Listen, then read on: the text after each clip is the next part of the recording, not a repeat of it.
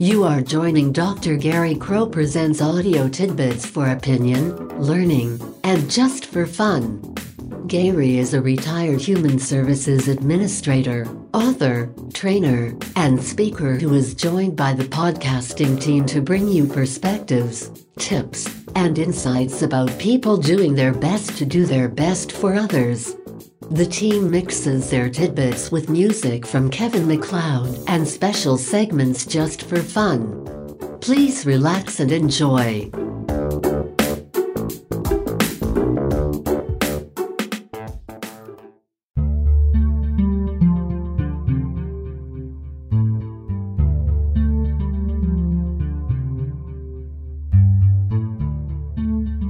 Simone on relating long term. Simone says, "Let's go down this road together. It is worth considering. Going down the road with you could be just fine. There are a couple of questions though. What will it be like with you? What is your idea of a successful long-term relationship? That is important, but there is an even more important question. It takes two committed people to make such a relationship work. What is your commitment?" Simone says, "My commitment is to be the best I can, every day, in every way. I cannot promise you happiness, fulfillment, or satisfaction, but I do promise you the highest quality interpersonal experience of which I am capable. You must also know I have expectations of you. Just as I commit to my best, every day, I expect you to make the same commitment. If our relationship can rest on our mutual commitments, it then will be a serious challenge for each of us and a wonderful, shared opportunity. To help you in your decision, let me share what I think quality long-term relationships are like and how we should understand our commitment and responsibilities to each other. Once you have considered these ideas, you then need to thoughtfully decide whether you want to make the journey with me. It is and will continue to be your choice." Simon says, if you are in the relationship for the long term, be consistent and predictable. Does this make you think your old friend Simon is a boring person? Does hanging around with Simon sound like about as much fun as watching paint dry? Does being consistent and predictable conjure up images only slightly more stimulating than snuggling up with a turtle? Well, maybe yes, and maybe no. Either way, that is not quite Simon's point. Simon is referring more to people who are friendly one time you are with them, and standoffish the next. They are interested in what you have to say this afternoon, but may not be tonight. Sometimes they are warm and sensitive, and other times even a grizzly bear would be reluctant to give them a hug.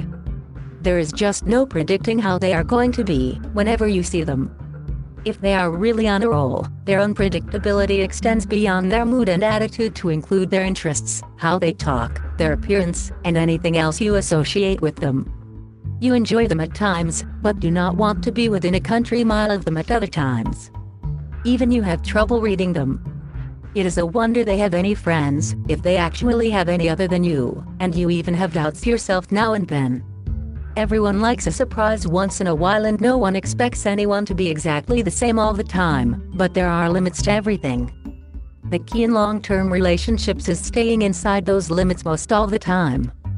The key is also in what Simon calls selected sameness. There are situations where the limits are very narrow, and you consistently stay within those limits. The situations have a lot to do with personal preference and vary a lot, but include things like serious conversations, when someone is ill, business appointments, restaurants, and parties, or any situation where you are expected to look, behave, and conduct yourself as you have other times. Your significant other wants the real you most of the time, and the more long-term your relationship, the more important predictability and consistency become. That is what their having a relationship with you is about, and why they go to the time and bother to keep it. Simon says, be fun to be around. In the short term, fun usually does not matter much. Simon spends time with this or that person and gives little thought to it one way or the other. He certainly notices those who are particularly pleasant or especially abrasive, but most people are merely there, doing whatever they do, being whenever they are. In these relationships, Simon takes care not to be unpleasant or abrasive himself, But fun is not a high priority. For the long haul though, fun matters. You know consistency and predictability matter, but that could be a good news, bad news kind of thing. Some rather weird people are consistent and very predictable. They are always odd ducks. The same holds for people with no feelings, bummed out types who are in a chronic bad mood, those whose social life consists of gossip and feeding the rumor mill, people for whom anything is an excuse to talk about themselves, and on and on. These folks all raise boring to gold medal status. Do you think it might be fair to conclude they just are not any fun? Sure it is. And therein lies Simon's point. Simon says, be attractive. You undoubtedly know pretty is as pretty does, and beauty is in the eye of the beholder. Do you suppose someone also once said, a robin won't sit on an empty nest, or perhaps, a moth isn't drawn to a dampened flame? If so, it may have been Simon making another simple point. Attractiveness is a today thing. The egg has to be there today to tempt the robin. The flame must be burning brightly to attract the moth. Inside Simon's simple point are a couple of small but important nuggets. Just as the moth is not attracted to the nest, egg or no egg, the robin is not attracted to the flame, dampened or not. Like the moth and the robin, different people are attracted to different things. Within long-term relationships, there certainly needs to be an attraction. Your task is to decide what that is, whether you want to be that type of attraction, and if you do, how you stay attractive. Whatever the nature of the relationship, attraction is the bond. And being attractive today is the tie that binds. Simon says, give the relationship your best shot. You know Simon well enough by now to know he would not recommend anything less. Doing the right things right, the first time, on time, every time may indeed be his theme song. It likely comes as no surprise he is now singing that old song in reference to long-term relationships. Relate the best you know how, every chance you get. A long-term relationship is not a now and then, if you feel like it or have time proposition. Neither is it a place where less than your best will do, unless you do not care about risking the relationship. Sure, that level of effort and commitment benefits your significant other. You do it for them. And that is certainly thoughtful of you. More to the point though, giving it your best shot every time is in your very personal self-interest. Do it for you. Simon says, be attentive and self-disciplined. There that Simon goes again. What does he think? That you are out of control or something? You are consistent and predictable and are certainly attractive and fun to be around. You give your relationship your best shot as well. Now what is he talking about with this being attentive and self-disciplined stuff? Simon assumes you are responsible, considerate, reliable, thoughtful, and all of those kinds of things. There is a potential glitch though. In quality, long-term relationships, your comfort zone increases, you are very familiar with your significant other, and there is little need to consciously attend to the relationship. It is not something you think about much, and there is minimal need to stay sharp. You assuredly are in a safe place. Nonetheless, you need to be aware of what Simon calls attention drift. Here is the problem. In a long-term relationship, you and your significant other gradually adjust and accommodate to each other. You are each attractive to the other and pay little to no attention to quirks, habits, and behavior that is slightly annoying or irritating. You get used to each other. All would be fine were it not that you both change over time. Each of you behaves a little differently here and has a slightly shifted attitude there. For a while, you just accommodate with no conscious awareness of doing so. At some point, you become aware but do not make an issue of it. More time passes and annoyance and irritation appear with no specific focus. This grows and begins to take on more importance than your attraction to each other. You have drifted apart. What happened? One or both of you were not attentive enough to your changing behavior and attitudes. You experienced attention drift. The result is that your relationship is in jeopardy. What is Simon's strategy for preventing attention drift? Have the self-discipline needed to continuously be attentive to subtle changes and shifts, and to deal with them immediately. Simon says, be value compatible. They say that opposites attract. They are also the people who say that there is no accounting for taste. Who knows? That may be the same bunch that observed that if you spend enough time with most anyone, you will figure out some way to get along. Whatever the attraction, values are at the heart of it. For you and your significant other, there is something that keeps each of you in the relationship. Whatever it is, that is the attraction, what you value. Although these points of attraction certainly represent values, they are not the value compatibility Simon is talking about. He is referring to those old-fashioned values that preachers and politicians are so fond of discussing. What is right and what is wrong? What is good and what is evil? What do ethical people condone and what do they abhor? Simon's simple point is that value compatibility is important, and value incompatibility forecasts serious problems for anyone in a long-term relationship. Simon extends his compatible value point to cover life goals, personal priorities, and what is really important. That Simon, he does have a way of going straight to the nub of the matter. Moral values are certainly important, good and evil, right and wrong. You and your significant other are well served by at least being on the same page with these kinds of things. But life goals, personal priorities, and opinions about what is really important are the issues over which value incompatibility plays itself out. Simon's strategy is not complicated, although it can be a continuous, lifelong journey. Compatible life goals, compatible personal priorities, and a compatible sense of what is really important are keys to successful, long-term relationships. Simon is not saying that these values have to be the same. He is only saying that both of you are well served if they are compatible, can exist comfortably together. If your individual life goals can be pursued at the same time, all is well. If your individual personal priorities can be pursued at the same time, all is well. If your individual sense of what is really important can be respected at the same time, all is well. If either of you needs to compromise or set aside your individual life goals, personal priorities, or that individual sense of what is really important, all is not well. Just as you need to be on the same page with your moral values, you need to be sure that you are in the same chapter of the same book about life goals, personal priorities, and what is really important. Be value compatible. Simon says, be someone by whom your significant other would want to be judged. You are known by the company you will keep. So what? I don't care what people think about me. Well, good for you.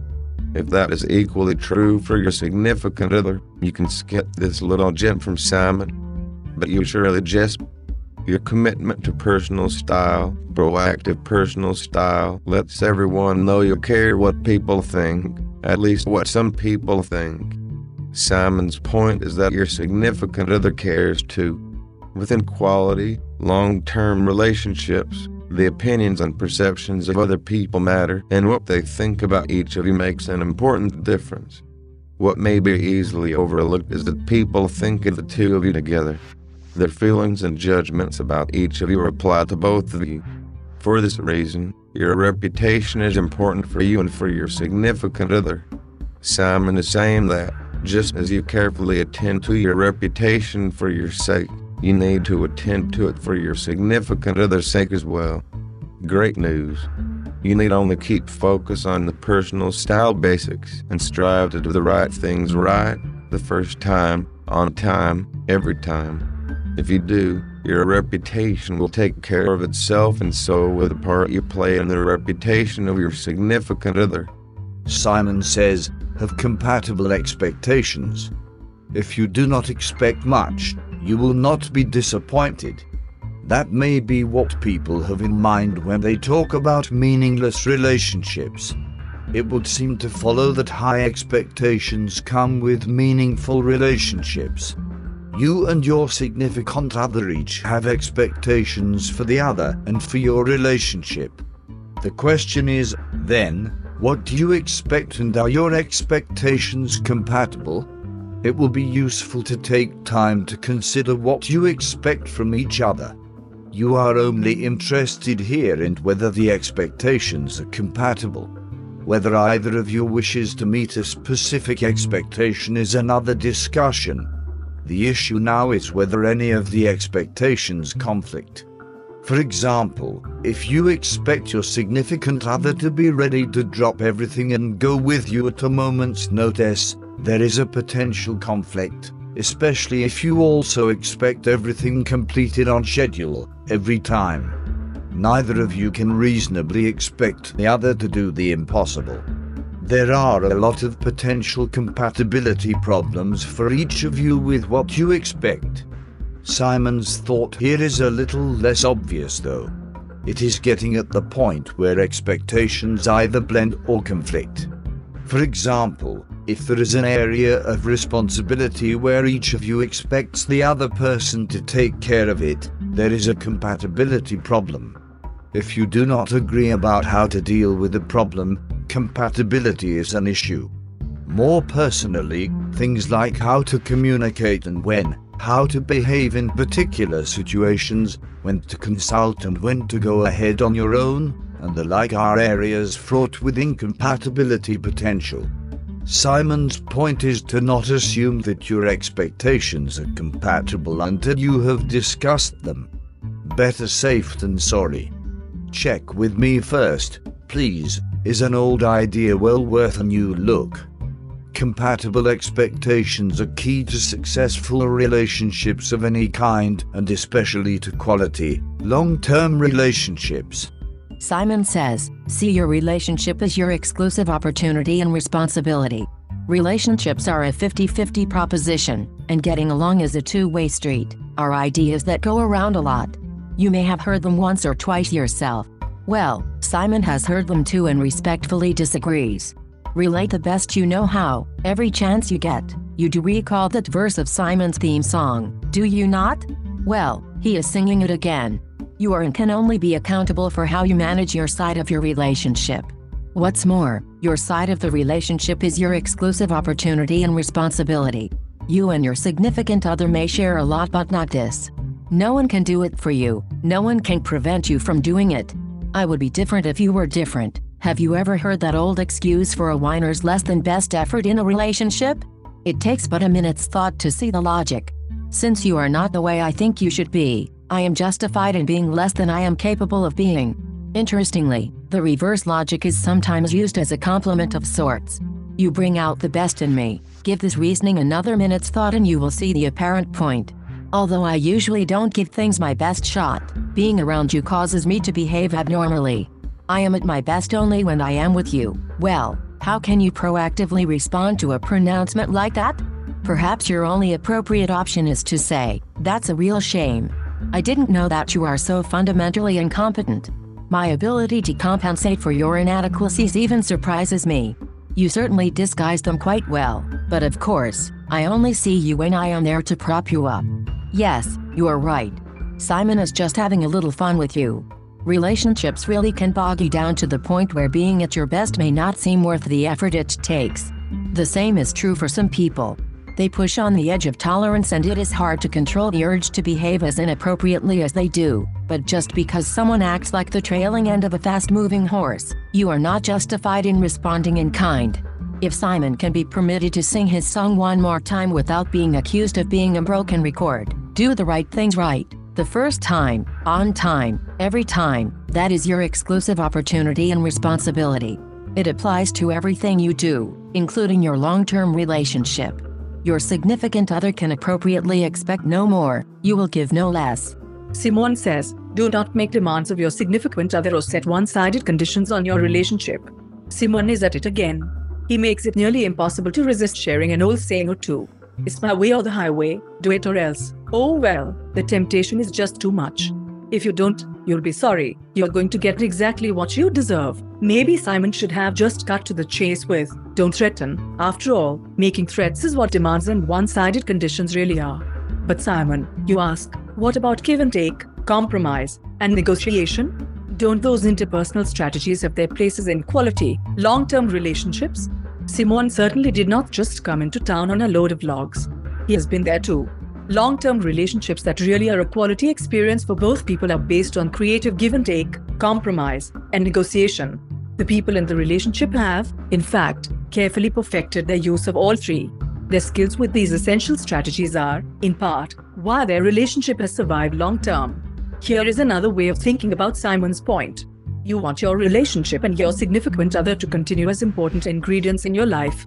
You value the person and your relationship. Suppose your demand or one-sided condition is met. That causes a change in the relationship, even if slight. It also changes how you're perceived. Your relationship is now, to some extent, more one-sided. Even more importantly, you're less equal than before. The two of you are also now less close than prior to your having your demand or one-sided condition met. As you see, demands and one-sided conditions are destructive and chip away at your relationship. What you want to strengthen is weakened. There is a hidden conclusion here. You, of course, should not make demands or set one-sided conditions. That is clear. You also should not capitulate to demands or go along with one-sided conditions either. The damage to your relationship is the same no matter which of you caves in. Simply say, I won't go along with your demand or condition, even though I may be tempted. I won't do that kind of damage to our relationship. What's more, I sincerely hope you won't either. Simon says, be dependable and keep your commitments. On the face of it, Simon's point here seems like another one of those no-brainers. Be as good as your word, do what you say you will do. Certainly, loyalty is also part of the package, as is faithfulness, to the extent that promises have been made. It would seem that this is simply a further example of predictability. You can count on me. For Simon though, dependability and keeping commitments go beyond these types of usual, the way you deal with everyone behavior. Within long-term relationships, they have a more intimate dimension. They're an important ingredient in the tie that binds, are part of what makes the relationship special. You are there for each other when either of you needs support, encouragement, or someone to scratch the itch, so to speak. You are truly interested in and want to know about each other's activities, thoughts, and personal issues. You are happy and excited when things go well for either of you and feel badly when they do not. You share in each other's lives and are available, good times, bad times, and all. This level of dependability is what Simon has in mind, and understanding that it represents your personal commitment to each other as your individual challenge and shared opportunity. Simon says, do not become competitive. How might you and your significant other become competitive? Actually, it is much more subtle than you might think. Even less obviously, you may not see it as competition and might deny that you are competing, if asked. Do you recall, relationships are a 50-50 proposition? Well, therein lies the source of most of the competition Simon has in mind. If relationships are supposed to be 50-50, then it is reasonable to rate yourself and each other. Who is ahead or behind? I do all of the work and you spend your time laying around. I'm getting tired of doing my work and yours too. I'm there for you but you are never around when I need you. I hold up my end of things but you just do whatever you feel like doing. Do you see the pattern? I am doing fine and you are screwing up. Although this is most always the pattern, it can work the other way. I know that you are getting the short end of things but, either way, the race is on. You and your significant other have become competitive. The first order of business for you is to do today's business today, every day. Whether your significant other is or is not doing likewise is not the issue here. For you, your relationship needs to be a 100% proposition. The only course you have, your only responsibility is to be sure that you are doing your 100%. If both of you use the same approach, all is well. If not, it is time to renegotiate. Of course, you do not start with, this is unfair. I am getting fed up with your not doing your share. You also do not open with, if you are not going to do your stuff, I'm going to stop doing mine. It is not a fairness issue nor is it a time to start threatening. It is, however, definitely time to sit down and reconsider the distribution of responsibilities. Sure, there may come a time when you want to do a cost-benefit analysis of your staying in the relationship, but it is not yet time to put that old dog in the truck and take it on down the road.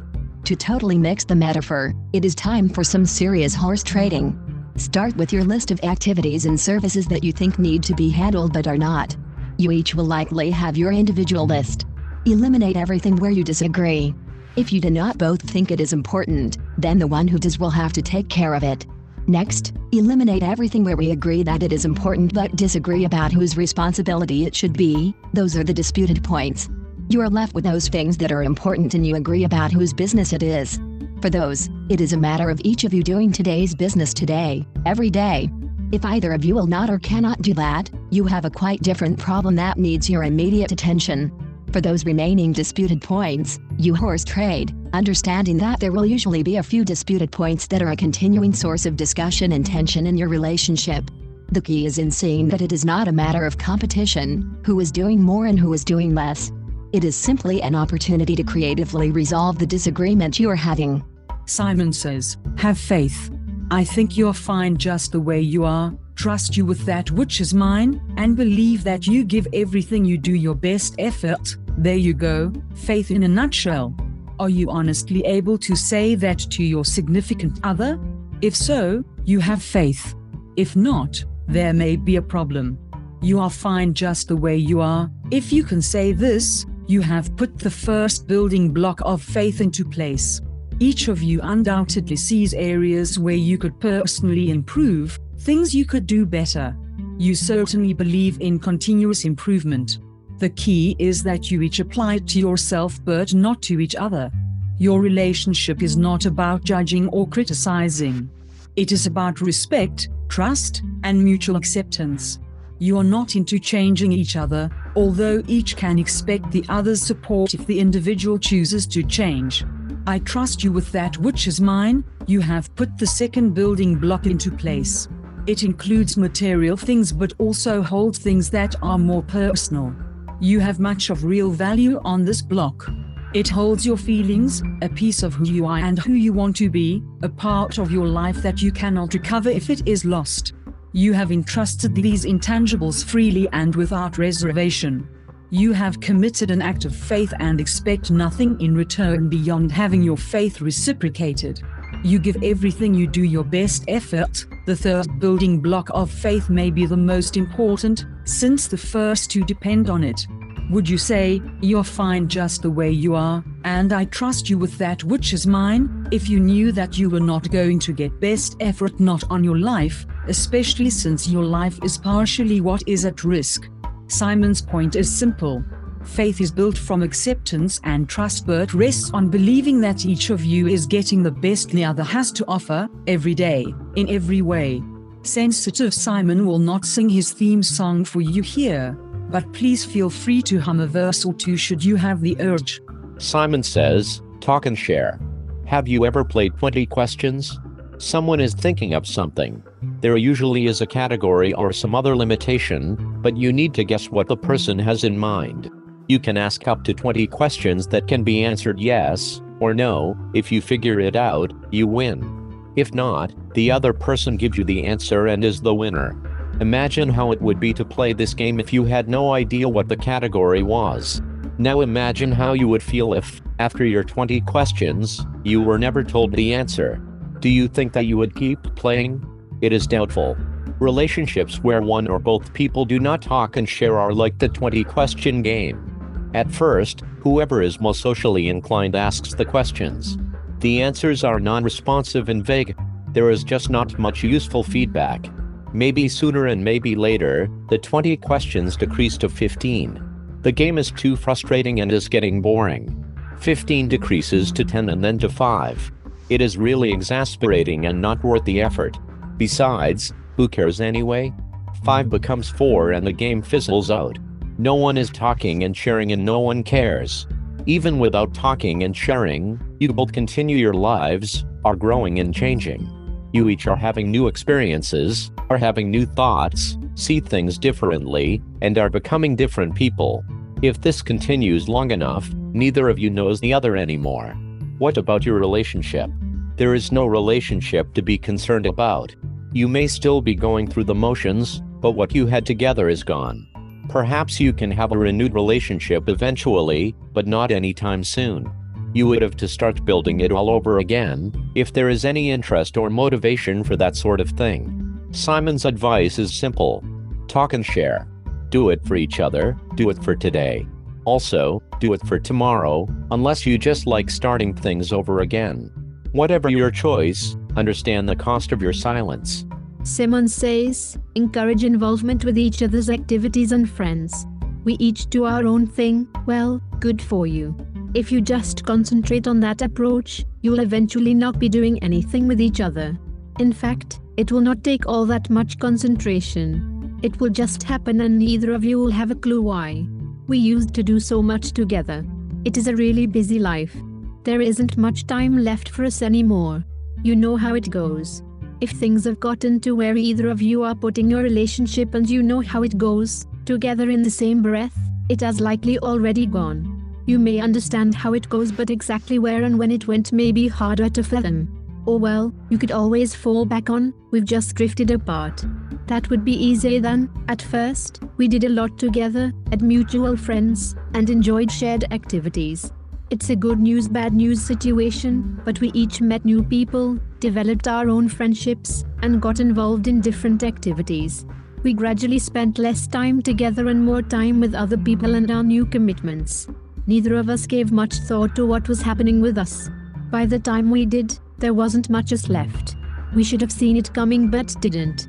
We simply woke up one day and us was gone. This probably is something to do with cows and barn doors and with commitment and priorities as well. From Simon's perspective though, it mostly has to do with active versus proactive. Within any long-term relationship, both people have responsibilities and interests beyond each other. Those can be very demanding and perhaps even seductive. Whatever the attraction, it competes with their relationship. Especially if you are active and involved people, being proactive is a necessary ounce of prevention. Know that you can drift apart if you do not proactively counteract the natural course of social and business events. How do you do this? You involve each other with your friends and activities. No, that does not mean that you need to do everything together. Actually, Simon would suggest that you avoid doing that. You certainly can get too much of a good thing, but you also can get too little. Some regularly shared time being involved with each other's lives outside of your relationship is Simon's secret prescription for preventing the "we drifted apart" condition. If you need additional incentive, Simon can absolutely assure you that the condition is unequivocally easier to prevent than to cure. Even better, the medicine is smooth and full-flavored going down and the results can be most gratifying. Simon says, value, understand, support, and encourage your significant other. A major part of my attraction to you is your valuing who I am, my interests, and my priorities. You understand my needs, goals, and what I want for me. Beyond this, you support and encourage those activities and involvements I value outside of our relationship. That's Simon. He does have a way of putting complex ideas into compact packages. Value who I am, my interests, and my priorities. Is this a message worth sending to your significant other? Sure it is, and Simon's suggestion is simple. Value before asking to be valued. There you go. It is another version of one of the personal style basics. Concentrate more on being a better lover than on being loved better. Your job is to value your significant other. Whether you are valued depends on how attractive you are. How well you do your job of valuing is, for what it is worth, an important dimension of your attractiveness. Do you get it? Undoubtedly you do. You are only responsible for your side of your relationship. You are committed to personal style and relate the best you can, whenever you can. Just as you apply the principle to valuing, you also apply it to understanding, supporting, and encouraging. But there is an old myth that Simon needs to debunk here and now. The notion of unconditional love is nonsense. It does not exist between parent and child, lover and beloved, nor between friends. Love certainly can survive a lot of abuse and even more neglect, but love has its limits. People may still go through the motions for duty or from habit. They may even continue to call it love, but love it is not. Whatever the emotion has become, it is but a figment of that which they first called love. Perhaps it is merely the memory of love passing itself off as the genuine article. Simon's point is simple. Valuing, understanding, supporting, and encouraging can survive less abuse and neglect than can love. They are among the first attachment behavior to go when your relationship is going down the tube. As with other things in your relationship, the ounce of prevention is much easier and much more certain than any amount or kind of cure. Value, understand, support, and encourage. Do it for your significant other, do it for you. Simon says, be open to your significant other's feelings, point of view, and opinions. Listen and learn. Now, where did you hear that before? Is your old friend Simon repeating himself? Go figure. It is beginning to seem like there are only a few principles that you need to adopt to be a fully competent participant in a long-term relationship. Could it be that you only need to do the right things right, the first time, on time, every time? Congratulations. you have got it, and listen and learn is certainly one of those right things to do. The key is knowing how and when to listen, and then understanding what you need to learn. If this is not always easy for you, it may help to know that. Some people have a high cognitive quotient, CQ. They catch on unusually quickly to opinions and concepts. Others have a high social quotient, square. They are extraordinarily quick to see perspective and point of view. Others have a high emotional quotient, EQ. They have an uncommon ability to accurately interpret the feelings and inner experiences of others. Keeping in mind that none of the quotients has anything to do with intelligence, most everyone is high on one quotient, some on two, but few are high on all three. Your first step is to honestly admit to yourself which of the three is your highest quotient, and, with equal candor, which is your lowest. That is where increasing your listening learning quotient, LLQ, starts. Start with your lowest quotient. If your CQ is lowest, you can easily miss the point, not really understand your significant other's opinion. You might even fail to see that there is anything important to be understood. If your square is lowest, you can easily overlook the fact that your significant other's perspective or point of view is different than yours. For you, everyone sees everything as you do, from your perspective. If your EQ is lowest, you can be unaware that there are any feelings or emotions to consider. Your significant other may act upset, but you do not have any idea why or how bad it truly is. Simon's point is that, no matter how receptive you think you are, there is always at least one of the three areas where you probably do not have a clue. Call this your interpersonal blind spot. Now, honestly focus on your highest quotient. Call this your interpersonal antenna. The hidden point is that this is your nemesis. Most people think that their interpersonal blind spot is the source of their relationship difficulties. To the contrary, their communication problems usually have to do more with the receptive strength of their interpersonal antenna. It picks up such strong signals that other signals do not stand a chance. For example, if your CQ is highest, those signals overpower emotions and point of view. If your EQ is highest, those signals are so strong that opinions and perspective are obliterated. If your square is highest, you are so concerned about how others see you that you push away feelings and important thoughts. If you choose to follow Simon's guidance, being open to your significant other's feelings, point of view, and opinions is important to you. You now also know that you have a blind spot with at least one of the three, CQ, EQ, square, but it is your interpersonal antenna that is the source of the problem. Knowing this, you need to turn down your antenna. If your CQ is highest, coach yourself to silently say 3 times. The ideas and opinions here are not as important as I think they are. Feelings and point of view are more important than they appear to me. If your square is highest, silently say 3 times. Seeing everyone's point of view and perspective is less important than I think. Feelings and what people think are more critical than they seem to me. If your EQ is highest, silently say 3 times. This is not nearly so much of a feeling thing as it seems to me. What people think, and where they are coming from need higher priority than I'm giving them. Simon's point is this. If you want to be open to your significant other, listen and learn to turn down your interpersonal antenna. How low should it go? Low enough that the other 2 interpersonal areas are coming through as loud and clear as the one your antenna prefers. Keep tuning until you have the signals into harmonious balance. Your significant other will gladly let you know when you get it right. Simon says, be patient and gentle. From the personal style basics, you will recall the importance of not letting people mess with your monkey, taking care of yourself, since no one else is going to do it for you, and being assertive with people. These certainly do not sound much like patient and gentle behavior, and they sometimes are not. Does Simon think that your relationship with your significant other is an exception to these personal style principles? Well, not exactly, but sort of, in a way, at times. Come on, Simon, you say. Either it is or it isn't. That's the way to call the question. You are cutting straight to the point. You are not about to let Simon get away with that kind of fence-sitting. Thank you for being so clear about your impression and perspective. It likely seems that Simon is talking out of both sides of his mouth. Be assertive and hold people accountable, versus be gentle and patient. It would appear that way until you see that Simon is suggesting that you do both concurrently. This strategy assuredly applies to your significant other, but is one you can also use with everyone, every time. Simon's point is to take extra care to use it consistently within your relationship with your significant other. Being patient means that you do not push, do not demand, do not rush, do not behave as if your patience is quickly being exhausted. You do not yell, get noticeably upset, or pout and withdraw. When you feel your patience slipping, you make an extra effort to stay calm and positive, to be helpful, and to avoid critical comments and behavior.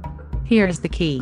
With your significant other, you simply assume that you are getting best effort, given the situation and circumstances. Since you are getting best effort, your impatience is not justified and is, in fact, unreasonable. Now for being gentle. Seeing that your impatience is a product of your being unreasonable, being gentle will come much easier. You certainly want to be assertive, want to have things happen more timely, and want to get responses more consistent with your expectations. The difference now is that the problem is not someone's fault and most certainly is not your significant other's fault. You can firmly discuss how it looks from your perspective and consider what you can do to make it easier and more appealing for your significant other to meet your expectations. Through the discussion, you may also decide to modify your expectations to be more consistent with what your significant other wants and needs. Whatever the outcome, it is a gentle, working things out together kind of thing, free from blame and finger pointing. Simon says, be very specific when criticizing or saying anything negative. This point goes with being patient and gentle. You understand that your impatience is usually unreasonable and that being gentle is an important aspect of your personal style commitment, but there are those times when criticizing or offering a negative comment is both appropriate and necessary. A combination strategy works well when criticizing or making negative comments to your significant other. Using it starts with being clear about what you want to say, and equally clear about what you want the outcome to be. If you want a hostile, angry reaction, say what you have to say sharply and without any thought or consideration. Just blurt it out. If you want silence, and a closed-off reaction, just say what is on your mind, whenever the thought pops up, however it comes out. If you do not care what the reaction is, it does not matter what you say, when you say it, or where you are when it comes rushing out. If you do not care what your significant other thinks or feels about you and what you say, just let it all hang out and spew forth. Simon knows you a little better than that though. You do care what your significant other thinks and feels. You care as well about what kind of reaction you get. The challenge is remembering that you do care when you are frustrated, feeling negative, or overwhelmed with the urge to criticize. At those times, the impulse to let go with whatever thought is there is hard to control, and good alternatives are harder to see. Retrieve Simon's earlier comments about self-discipline. The need to be attentive and self-disciplined applies here as well. With criticism and negative comments, the second step is to exercise the self-discipline to censor what comes out of your mouth. Actually, there is a step that needs to precede censorship. You need to stop long enough to think about what you are going to say before you need to censor it. Just as listen and learn requires that you listen before you learn, think and talk means that you should think about what you are going to say before you say it. It takes attention and self-discipline to listen and learn, and even more to think and talk, especially when you are about to be negative or critical. You have all of the interpersonal tools you need when you are tempted to be negative or critical. Listen and learn. Be sure you understand the situation before proceeding. Be self-disciplined and attentive with your feelings, thoughts, and reactions. Evaluate what you want the outcome to be. What do you hope will happen? Think and talk. Understand what you want to say, and what outcome you want before saying whatever you choose to say. Be specific. Do not say more than you want to say or less than you need to say. It will help if you are careful only to comment on the immediate situation or circumstance. You are headed down the wrong track if you bring up things from the past or let your focus drift to other issues. Stick to your point. Be patient and gentle as you say what you have to say, and especially as you receive whatever reaction or feedback you get. This is the time to go back to the listen and learn step and apply the steps in the strategy, with special attention to think and talk. Simon says, accept and deal constructively with the ups and downs in your relationship. Have you ever been on a roll, experienced those times when everything comes up aces? It is likely safe to say that you had little trouble accepting and dealing constructively with the good times. Long-term relationships have those ups too, and they are equally easy to handle. In the ups and downs world of relationships, though, there is a most challenging aspect, the down times, times when there is conflict, times when things are not going well. Were it not for this tiny glitch, having a quality long-term relationship would be so simple that everyone could manage it on a problem-free basis, every time. It is true too that this tiny glitch would not be there if you and your significant other would just stop growing and changing, if things always worked out as expected, and if the big world would only settle down and behave itself. Therein lies the problem. People and circumstances keep changing, and that screws things up. Granted, sameness would soon get rather boring, but it would have its upside. You would not have all those problems to deal with, and the ups and downs would be a meaningless concept. Alas, change is here to stay. You and your significant other will have to just continue working on those problems that keep coming up from time to time. It does look like Simon could have a better strategy for you here, but he does not. If you ignore the problems and issues that come up now and then, they will worsen and eventually force you to deal with them. Should you choose to walk away, that will not eliminate the difficulty either. The problems will follow you, and if they do not, you will run into new ones that may be more exasperating than the ones you left behind. It is worth knowing that people tend to manage most problems quite well, all things considered. Even if they are not able to achieve a positive resolution, they accept the situation and go on. The exception is when nagging problems lead to tension and conflict. Simon's advice is neither miraculous nor surprising. Hang in there when there is tension and conflict in your relationship. Hang in patiently and gently, listen and learn, think and talk, be attentive and self-disciplined, and do not forget that you really are getting best effort. Simon says, proactively manage those times when your significant other is upset or in a bad mood. During the best of times, life's seas are smooth and picture-perfect blue at the horizon. This special blue is sometimes calm and dark, and at other times sparkling and full of energy. Either way, and through all the various shades of blue that lay between the extremes, life is easy and happiness abounds. Think of these as your blue flag times. There are also red flag, yellow flag, and black flag times for you and for your significant other. The red flag is for frustration and anger. The yellow flag is for stress and apprehension. The black flag is for depression and feeling bummed out. As you listen and learn, your task is to identify which flag is flying, understanding that the flag can change quickly and with little to no notice. More specifically, you need to know which flag you are flying before you are ready to detect your significant other's flag. Assuming that you know which flag you have out, your first task is to keep your flag under control.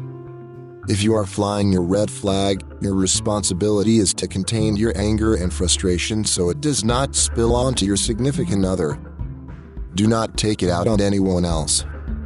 If your yellow flag is out, your responsibility is to share your feelings with your significant other, knowing that you may not know exactly why you are so uptight. Importantly, do not play 20 questions, even if your significant other tries to play. Say, I really do not know why I'm so upset.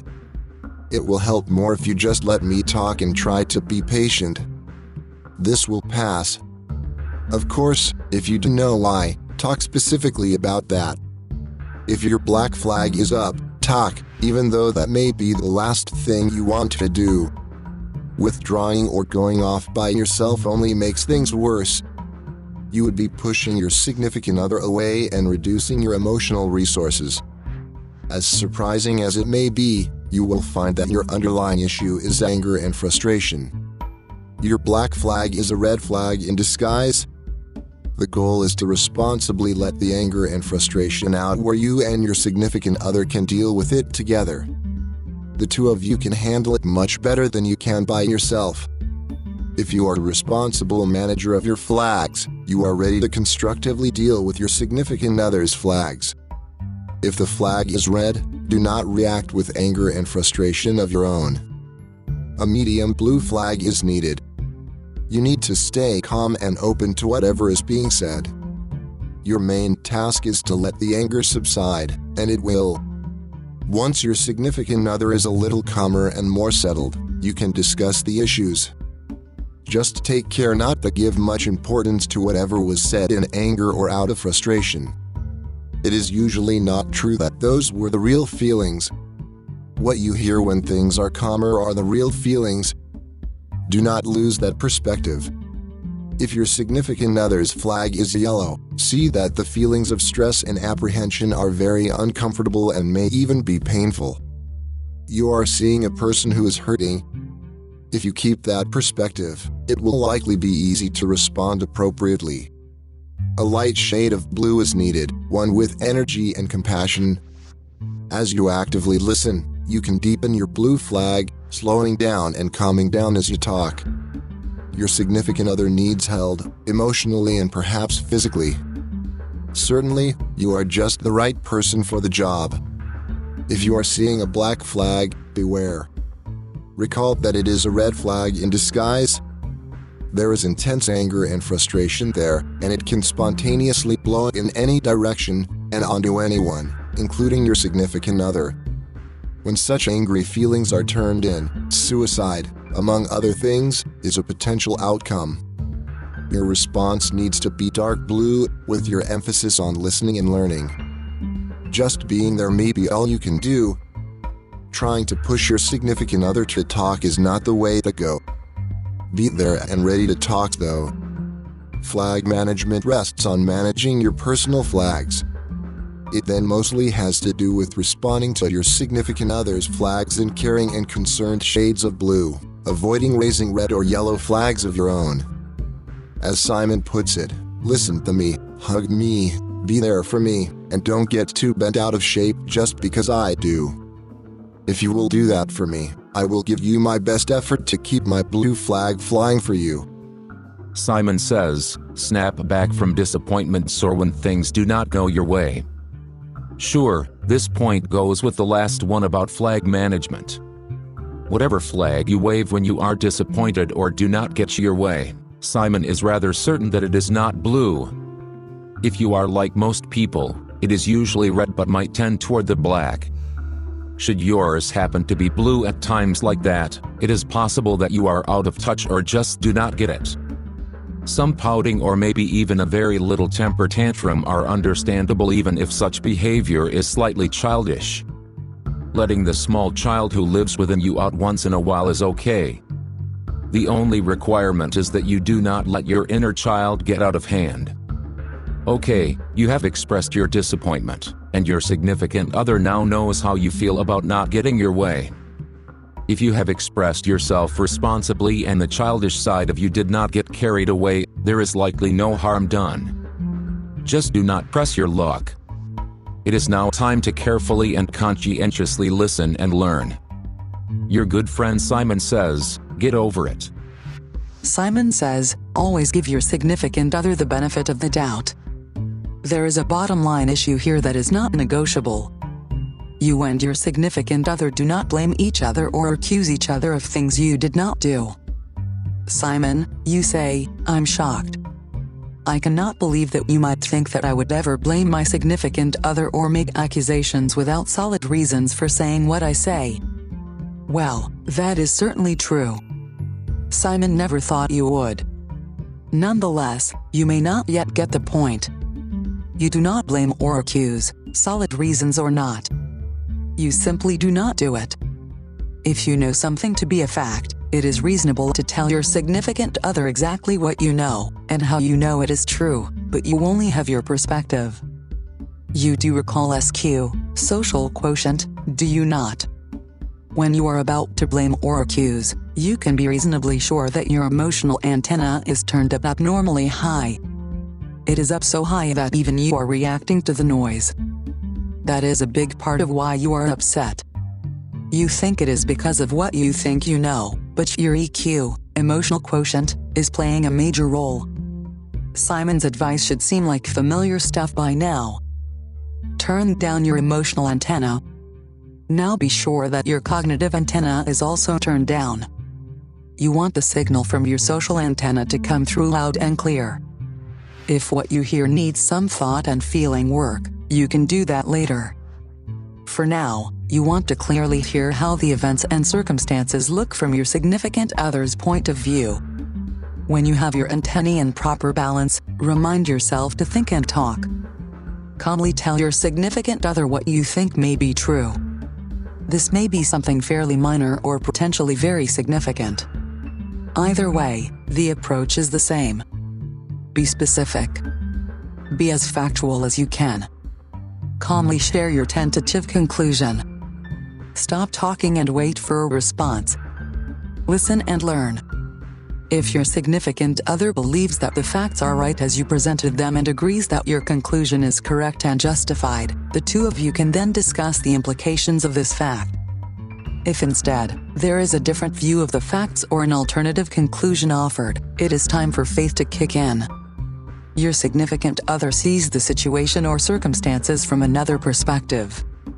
From that vantage, the facts and the conclusion are contrary to what you know or think you know. The question is, which perspective is correct? Yes, the issue has changed. It now focuses on who had the best point of view. Since your significant other was personally in the picture, and you were not, the benefit of the doubt clearly goes to your significant other. Actually, it turns out to be another one of those no-brainers. It is true. Simon did try to lead you down the rosy path just a little. These kinds of conflicts and disagreements are seldom so simple. Nonetheless, the point stays unchanged. Your significant other deserves the benefit of the doubt. That is a small thing for someone who is just as committed to the relationship as you are, for someone from whom you always get best effort. Simon is tempted to sing a verse of his theme song but will let the point go with, giving the benefit of the doubt is the right thing to do. Simon says, take the first step to make things better, or to improve things within your relationship. Have you ever been at a football game and seen a ball skillfully thrown far down the field? Two receivers go toward the ball about to catch the perfect pass. Suppose that they both hold back, assuming that the other will get this one. After the play, they each tell the coach, "It wasn't my turn. I got the last one. I'm getting tired of always being the one to go after the ball." What do you think the coach will have to say about that? Is it safe to figure that, among his other comments, there will be one about taking turns having nothing to do with it? He will likely also make the point that each play stands on its own. He might even point out that it matters not how the ball got there either. It was there and both players had a responsibility to work together to be sure that the ball was caught. Simon's final point about long-term relationships is no more complicated than this. Once the ball drops, it no longer matters whose fault it was or whose turn it was. If you can take the first step to improve things or to make things better in your relationship, take it. It's the right thing to do.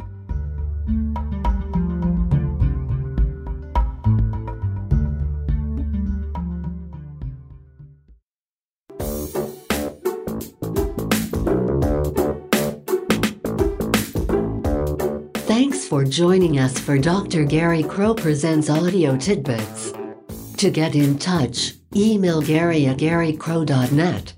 Visit www.garycrow.net for more tidbits and ways to subscribe so you don't miss any future episodes. We'll talk again soon.